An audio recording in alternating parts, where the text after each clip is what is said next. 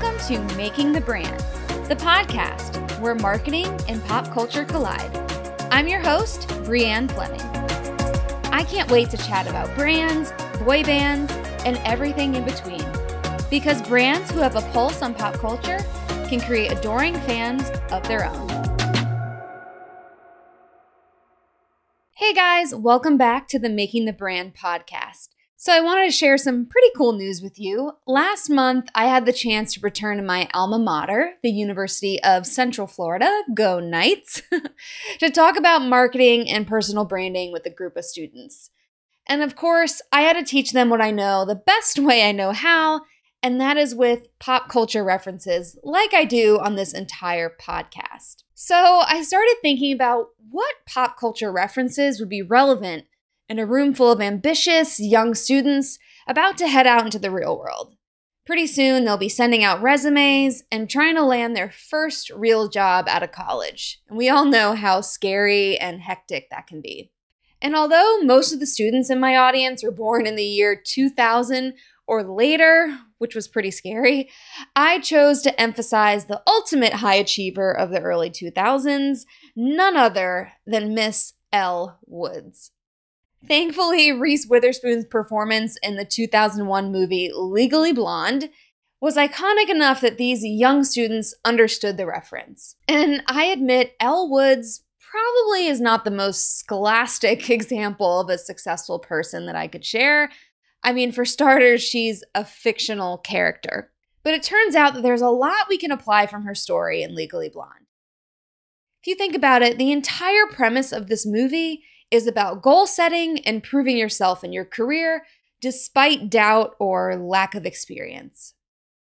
So, if you're in a position where you're trying to advance in your career, position yourself as a thought leader, land a new job, or potentially even change careers, here are 5 things you can learn from Elle Woods. Number 1, control your narrative by using your channels to your fullest potential. So you might recall that Elle Woods took it upon herself to submit a video essay to Harvard. In fact, Kim Kardashian recently recreated the entire video for Halloween.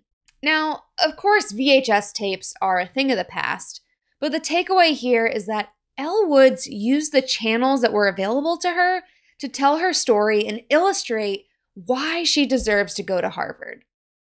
You can do the same on your website and social media channels. If you haven't already, start a blog or YouTube channel where you share content relevant to your career goals. If you create enough content about a certain subject, you will position yourself as a local expert or a thought leader and will attract people to you. Second is find a way to stand out. Remember Elle's pink and scented resume? I know it's a little out there, but the point is it's different. As one of my favorite authors, Sally Hogshead, always says, it's good to be better, but it's better to be different. Elle Woods wasn't necessarily smarter or more experienced than her colleagues, but these little subtleties helped make her memorable. And when recruiters have a huge influx of job applicants to sift through, being memorable is key. Next is you don't need the most prestigious degree or experience or qualifications. Have you ever heard of imposter syndrome? It's the experience of feeling like a phony, like you're not credible enough to talk about certain things or that others are judging you for it. You feel like you don't belong where you are and you only got there through dumb luck. And this type of syndrome ends up holding you back because you doubt yourself. It's true that between Elle Woods' bright hair, pink outfits, and bubbly personality, she stuck out amongst the other students depicted in Harvard and Legally Blonde.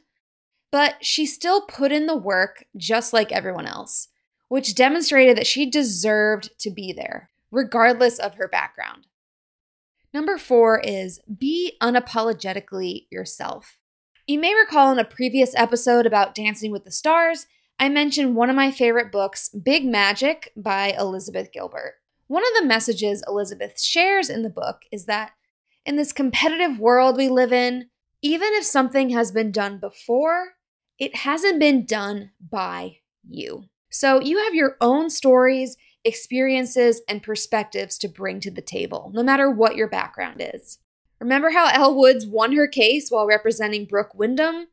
Based on her own experience, Elle knew that you couldn't wash your hair immediately after a perm to keep your curls intact. And it's hard to say if any other lawyer, including a more experienced or knowledgeable one, would know that. So don't discount your perspectives. And lastly, don't let anyone tell you that you can't, especially yourself.